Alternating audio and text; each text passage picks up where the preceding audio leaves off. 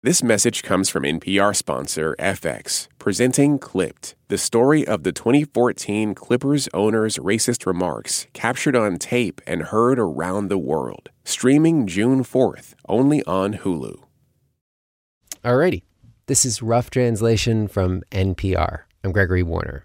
And today's story begins with a cat. But she's a cat with a really bad habit. She eats string. This is my friend Elizabeth Senyas-Bachman, a playwright and professor in New York City. The cat was dumped on her by a roommate who fled town. The cat's name is Indiana. Or Indy. Okay. And our solution to get her to not eat string is to let her have as much dry food as she wants. I've never thought of myself particularly as a cat person. I like them. But I have been so grateful to have another creature in the house with me, especially when I was sick. When Elizabeth got COVID-19 in mid-March, and she could gasp for breath just from lying on the couch, the obligation of having to get up and feed Indy became a kind of comfort. Elizabeth couldn't leave her apartment, so she ordered cat food online. But cat food was one of the things that Americans were hoarding. And in the nights between the days of waiting for that order to arrive, she'd have stress dreams. I think the equivalent of like showing up naked dreams, but in my dreams, I show up and I have forgotten my mask and I'm breathing on people and they're getting sick. It was mortifying to me. I don't want to get anybody sick with this. It's a horrible feeling that you could be a vector for this miserable thing. So I guess I was in my third week of being sick. The cat food order had still not arrived. It was getting dark, and I thought I had another bag of dry cat food, and we were out. Now, the CDC, if you're curious, says that people can stop self-isolating 72 hours after having no fever. And her fever had abated. But other countries use different guidelines, and Elizabeth didn't have a test to know if she was still contagious. So she puts on fresh clothes and an N95 mask, and then washes her hands again and grabs a packet of wipes to disinfect every door handle she passes. And she goes outside to the bodega. And wait, so this is like your first foray out into the world? Yeah. Okay. It's been me and the cat. When I first walked into the bodega across the street, I really panicked. I was just like, there's too many people in here. It's too small. I can't find anything. She races back to the sidewalk, empty-handed. And I'm like, okay, I'll walk all the way to Seatown. The grocery store. It's normally like not far at all. I just don't know how far I can go. She's been holed up in her apartment for the last 3 weeks. Weeks in which New York City has really changed. I don't know anything about shopping in this new world because I've gotten grocery delivery and I don't know, like, how do stores have policies? Like, what are the new customs? At the grocery store, she finds out the employees are wearing masks, but most shoppers are still not. So keeping her distance from fellow shoppers, it's like a game of dodging, weaving. It did sort of feel like floor is lava. And I wanted to tell people, like, I'm trying to take care of all of you, but I need your cooperation. Finally, she obtains the cat food, makes it to the cashier line, and feels something warm and wet on her leg. And I look down, and there's this Shiba Inu. It's a dog. Right, there's a dog poking my leg. And the dog is attached to a woman. She's in athleisure clothes, and I guess she's in her 20s. And Elizabeth is trying to figure out, can dogs pass it on, even as she's trying to get the woman's attention? And she is paying no attention to her dog because she's chatting with the guys behind her who are both, they really seem kind of like bros, also in their 20s. They're buying beer and paper towels. And the bros are having this loud conversation about how their friend was paranoid and wouldn't leave the house without a mask. And I mean, they can see that I'm in front of them in line wearing a mask. So I assume that they were including me in the, like, paranoid people. I want to say something to them, but then I also really don't want to engage this conversation.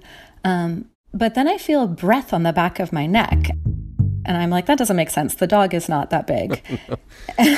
And I turned my head, and as the line had turned the corner, this woman had come and stood so close to me that I could feel her breathing on my neck.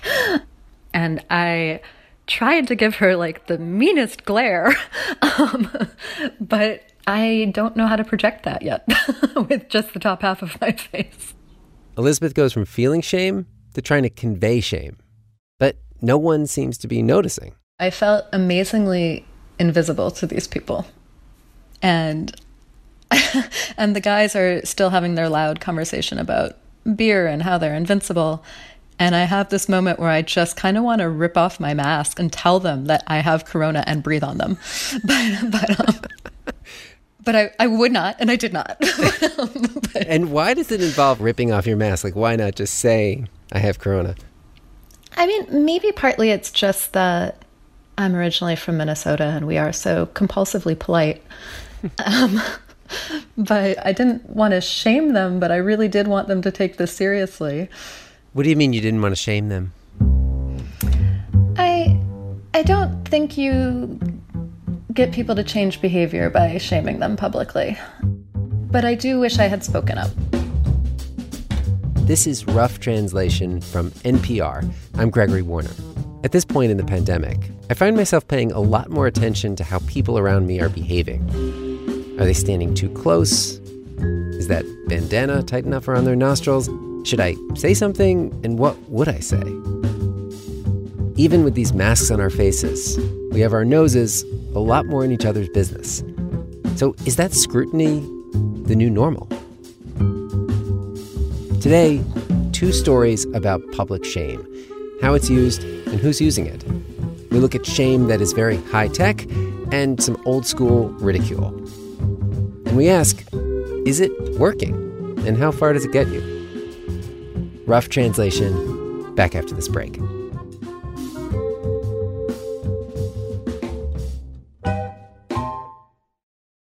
This message comes from NPR sponsor FX, presenting Clipped, the scandalous story of the 2014 Clippers owner's racist remarks captured on tape and heard around the world. The series charts the tape's impact on a dysfunctional basketball organization striving to win against their reputation as the most cursed team in the league. Starring Lawrence Fishburne, Jackie Weaver, Cleopatra Coleman, and Ed O'Neill. FX's Clipped, streaming June 4th, only on Hulu. Numbers that explain the economy. We love them at The Indicator from Planet Money, and on Fridays, we discuss indicators in the news, like job numbers, spending, the cost of food, sometimes all 3. So my indicator is about why you might need to bring home more bacon to afford your eggs. I'll be here all week. Wrap up your week and listen to The Indicator podcast from NPR. This message comes from NPR sponsor Grammarly. Change the way you write with Grammarly Go, offering personalized generative AI communication assistance. Grammarly Go helps you ideate, compose, rewrite, and reply thoughtfully. Go to Grammarly.com/go. In the United States, Black people as a whole have less access to good health care, to education, and job opportunities than other groups. But who do we even mean when we say Black people? Who counts as Black? It's a question this country has been trying to answer from the very beginning. Listen on NPR's Code Switch podcast. We're back with Rough Translation from NPR. I'm Gregory Warner.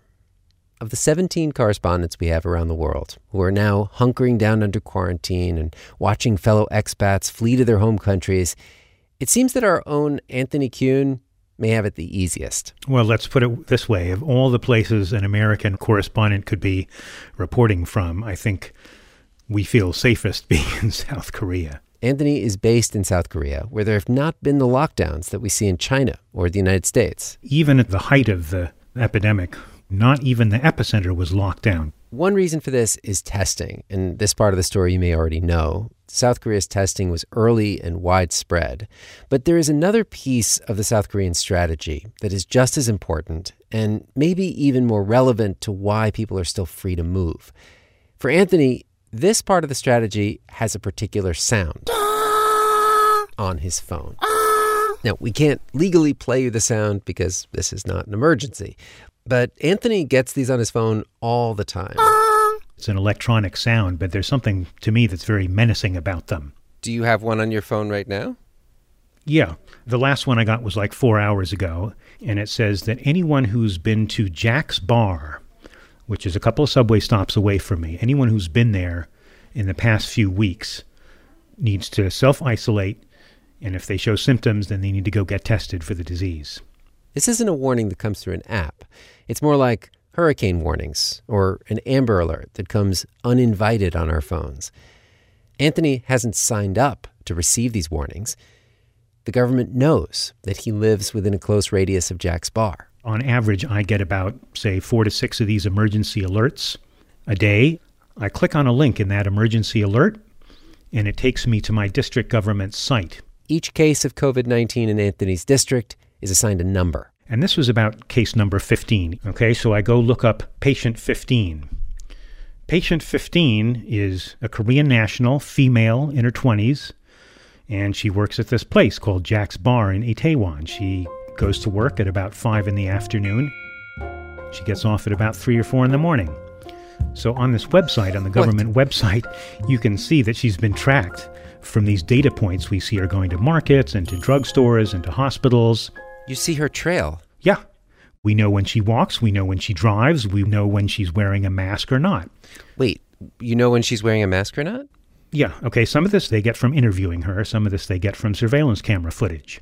So we know that, for example, on the 27th of March, she got off work a few hours early because she was feeling aches and pains. So she feels sick enough to leave work early on March 27th, but she doesn't get tested. On March 30th, she goes up to a pork restaurant just up the street from my apartment, and she eats there from 6 p.m. to 6:50 p.m. On April 3rd, she goes and gets tested. The next day, the results come back. She's positive. That afternoon, she goes straight into quarantine. And then this afternoon, 4 hours ago, I get this message saying, if I've been in Jack's Bar in Itaewon, then I need to self-isolate. So that's how it works. Do you know her name? No.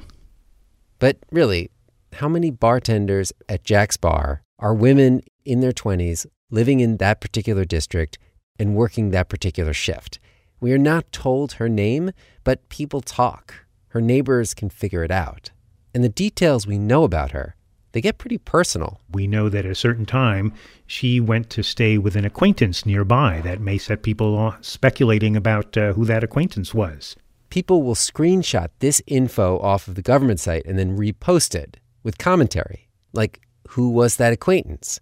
How does she know that person? And why did she wait a week after symptoms to get tested? Most of these comments seem to be posted on online forums in a very popular portal called Naver. Naver, it's like the Google of South Korea. It's also like Reddit. And this is often used to stigmatize people, saying, why were you out there when you should have been staying at home? Kind of like we are now.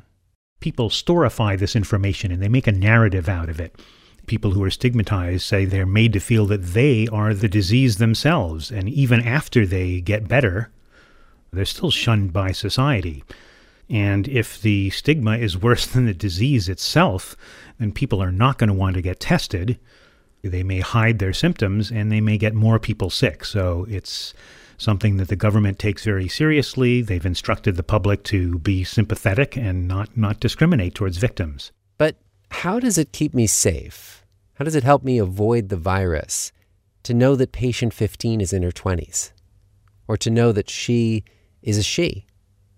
And if the government really does not want people commenting on the details of people's lives and their choices, then why are they exposing all of these tidbits to make a story out of?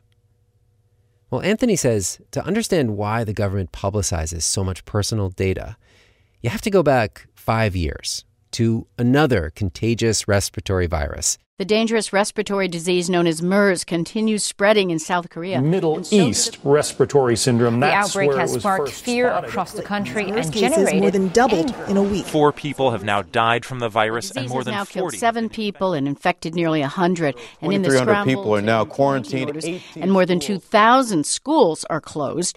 South Korea had the biggest MERS outbreak in Asia. And once cases started to multiply, the government's response was seen to be vastly inadequate. People wanted to know the names of the hospitals where MERS patients were being treated. And the government at that time, in 2015, said, no, that's private. That's correct. Doctors or hospitals might refuse to treat patients with MERS symptoms because they fear that the information might leak out and then their hospitals might be shunned by the public.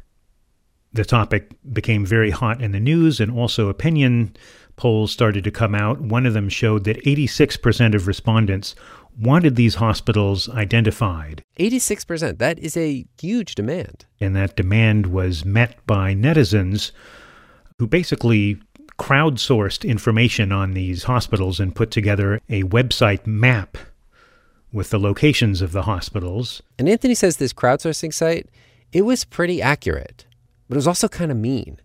People would accuse a hospital of keeping MERS patients, and then other people would rush to deny those same rumors. Yeah, and after about a week, they decided to release the information. So they reformed their whole system, their government bureaucracy, their healthcare system, to give authorities the power to use cell phone data, credit card records, and surveillance camera footage to track the route of infections.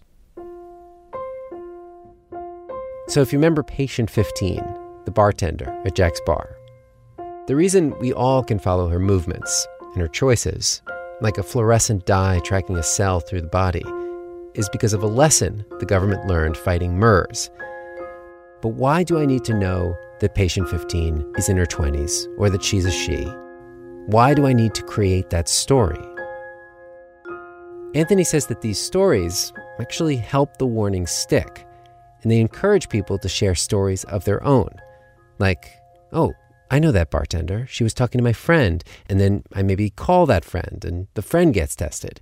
The more they tell me, the safer I feel, and the more I'm willing to trust the government's directives.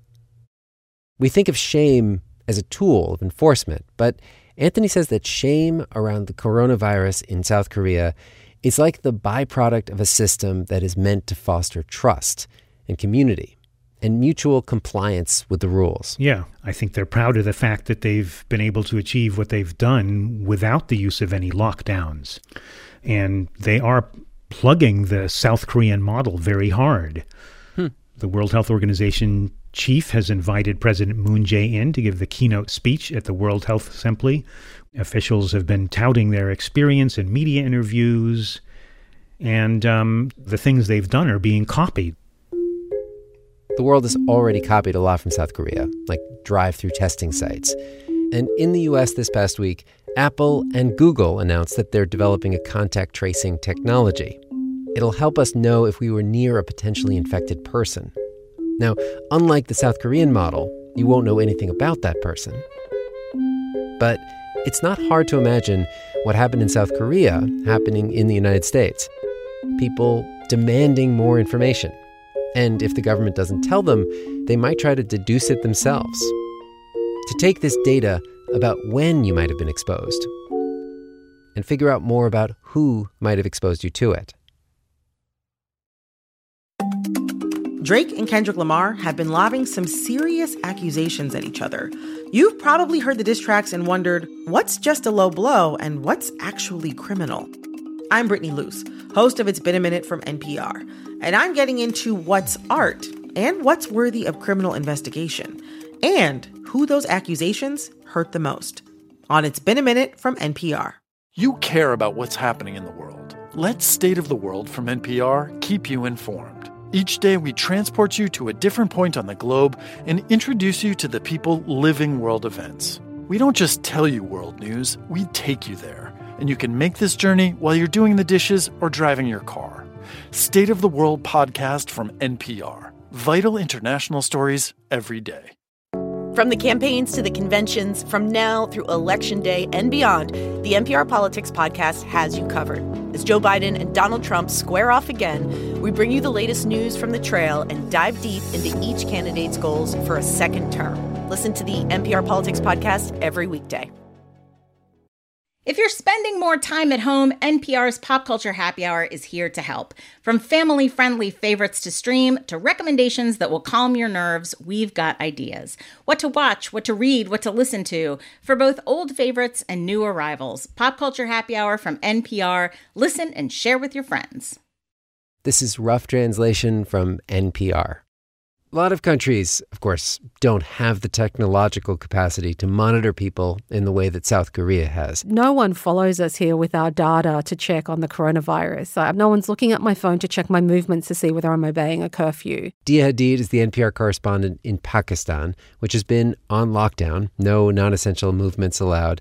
But how do you keep everyone following the rules? I can leave my house, get in my car, drive down a highway, and as long as I'm not leaving the city limits, I will largely be left alone. And in the absence of technological surveillance, what Dia has seen is old-fashioned shame tactics, which, if you're wealthy, looks like the police basically rolling up and yelling at you. Over the loudspeakers, like, you're acting like it's normal, you're not taking this seriously, there's a pandemic, it will kill you, and if you die, they're going to wrap you in plastic and roll you into a ditch and there'll be no one to pray for you, so stand apart, stand apart. But if you're poor, the same police tactics feel much more aggressive. Typically, they were stopping buses and they'd make all the men get out and they'd have to crouch by the road and stick their hands under their legs.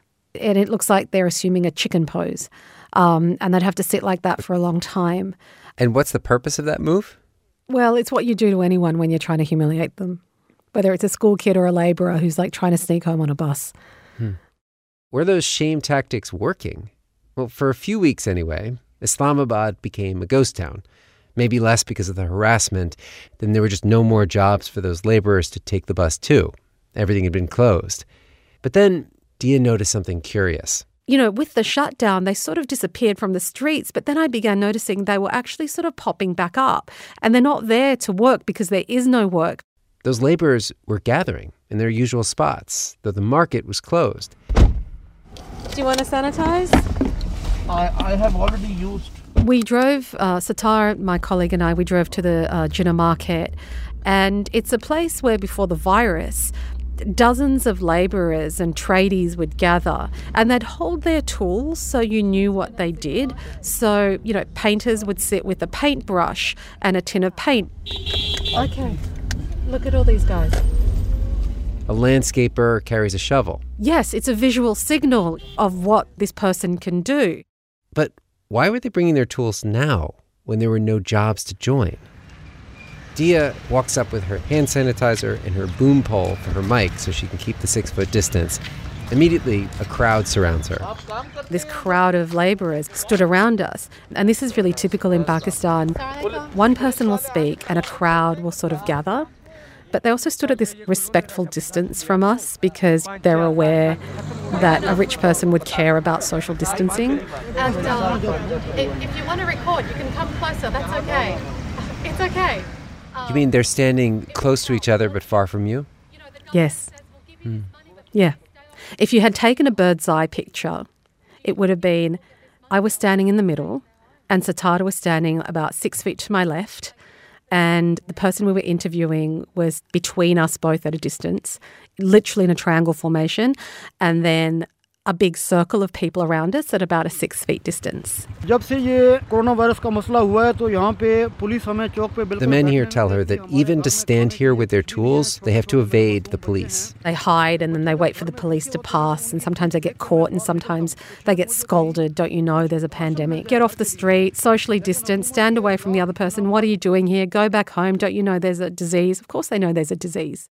So the police are acting like they don't know the rules, but the way they're keeping their distance from you, it sounds like they do know the rules. They just don't feel like it applies to them. It tells you something about the privilege embedded in the idea of staying home and socially isolating. A lot of the labourers who are sitting out in the streets live, often 9 to 10 people in a room, in a crowded house, in a crowded slum, on a crowded street. Some of these alleys, they're so narrow that you can stretch out both arms and touch houses on either side. And it's not like staying home is any safer than being out on the street.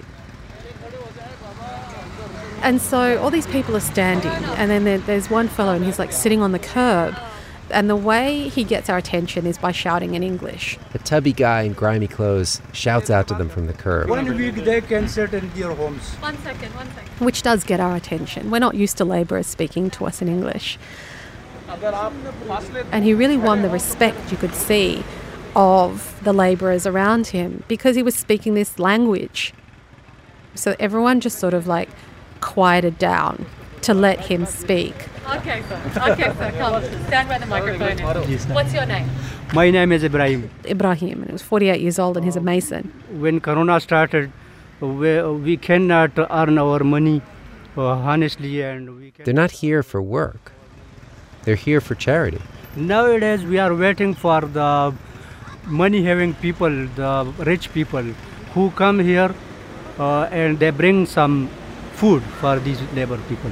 Wow. What I realised was going on is that a lot of these tradies were standing with their tools as a signal to passers-by that they weren't just professional beggars, that they were like hard on their luck labourers and they needed help. That's hard. Hard. Too much hard. These tools that before the pandemic signaled the work they could do, now they were a new signal of the jobs they were banned from doing. Yes, before these conditions, they were not waiting for people's money. They were earning by their hands, becoming in people's eyes as beggars. And he kept saying, like, we feel ashamed.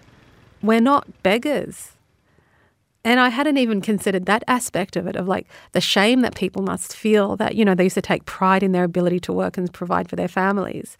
And, you know, and they've been rendered destitute.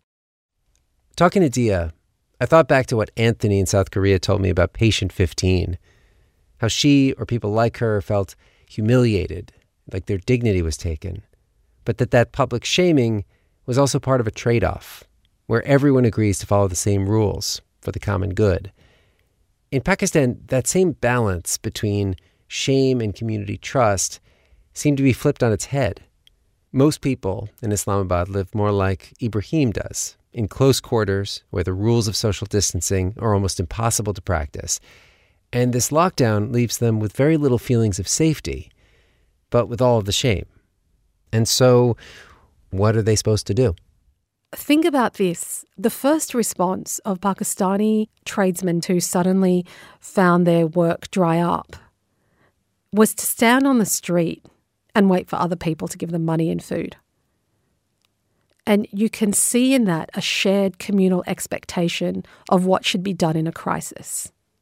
The expectation is that even though this lockdown affects us all so differently, we're all in this together, that somehow we'll help each other.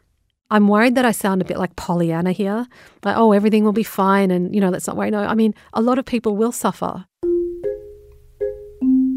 This week, the government announced that it was loosening the lockdown. It would allow Pakistan's construction industry to reopen immediately, along with about a dozen other industries. The Prime Minister, Imran Khan, explained, "We are facing Corona challenge on one hand. On the other, we have hunger." Today's show was produced by Jess Jang, with help from Derek Arthur. Our editor was Lou Olkowski. Thanks also to Robert Krulwich and Sana Krasikov. Didi Skanke is NPR's chief international editor. The Rough Translation executive team is Neil Carruth, Chris Turpin, and Anya Grunman. John Ellis composed our theme music, additional music from Blue Dot Sessions, and mastering by Isaac Rodriguez. If you'd like more stories like this in your podcast feed, tell a friend about the show. And tell us about your Rough Translation moments. You can email us at roughtranslation@npr.org or find us on Twitter @roughly. I'm Gregory Warner. Back in 2 weeks with more Rough Translation.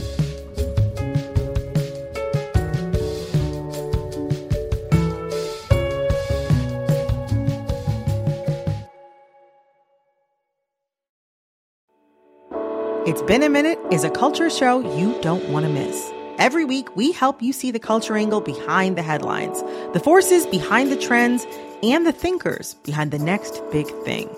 Tune in for the sharp cultural analysis and captivating interviews. Listen now to the It's Been a Minute podcast from NPR. There's a lot to stay on top of on any given day. You might have to break things down into smaller pieces in order to keep up. That's why we're introducing the new Consider This newsletter from NPR. Every weekday, we sift through all the day's news and bring you one big story in an easily skimmable format, so you become a mini expert on a major topic each day. Sign up for free at npr.org/considerthisnewsletter. You care about what's happening in the world. Let State of the World from NPR keep you informed. Each day, we transport you to a different point on the globe and introduce you to the people living world events. We don't just tell you world news, we take you there. And you can make this journey while you're doing the dishes or driving your car. State of the World podcast from NPR. Vital international stories every day.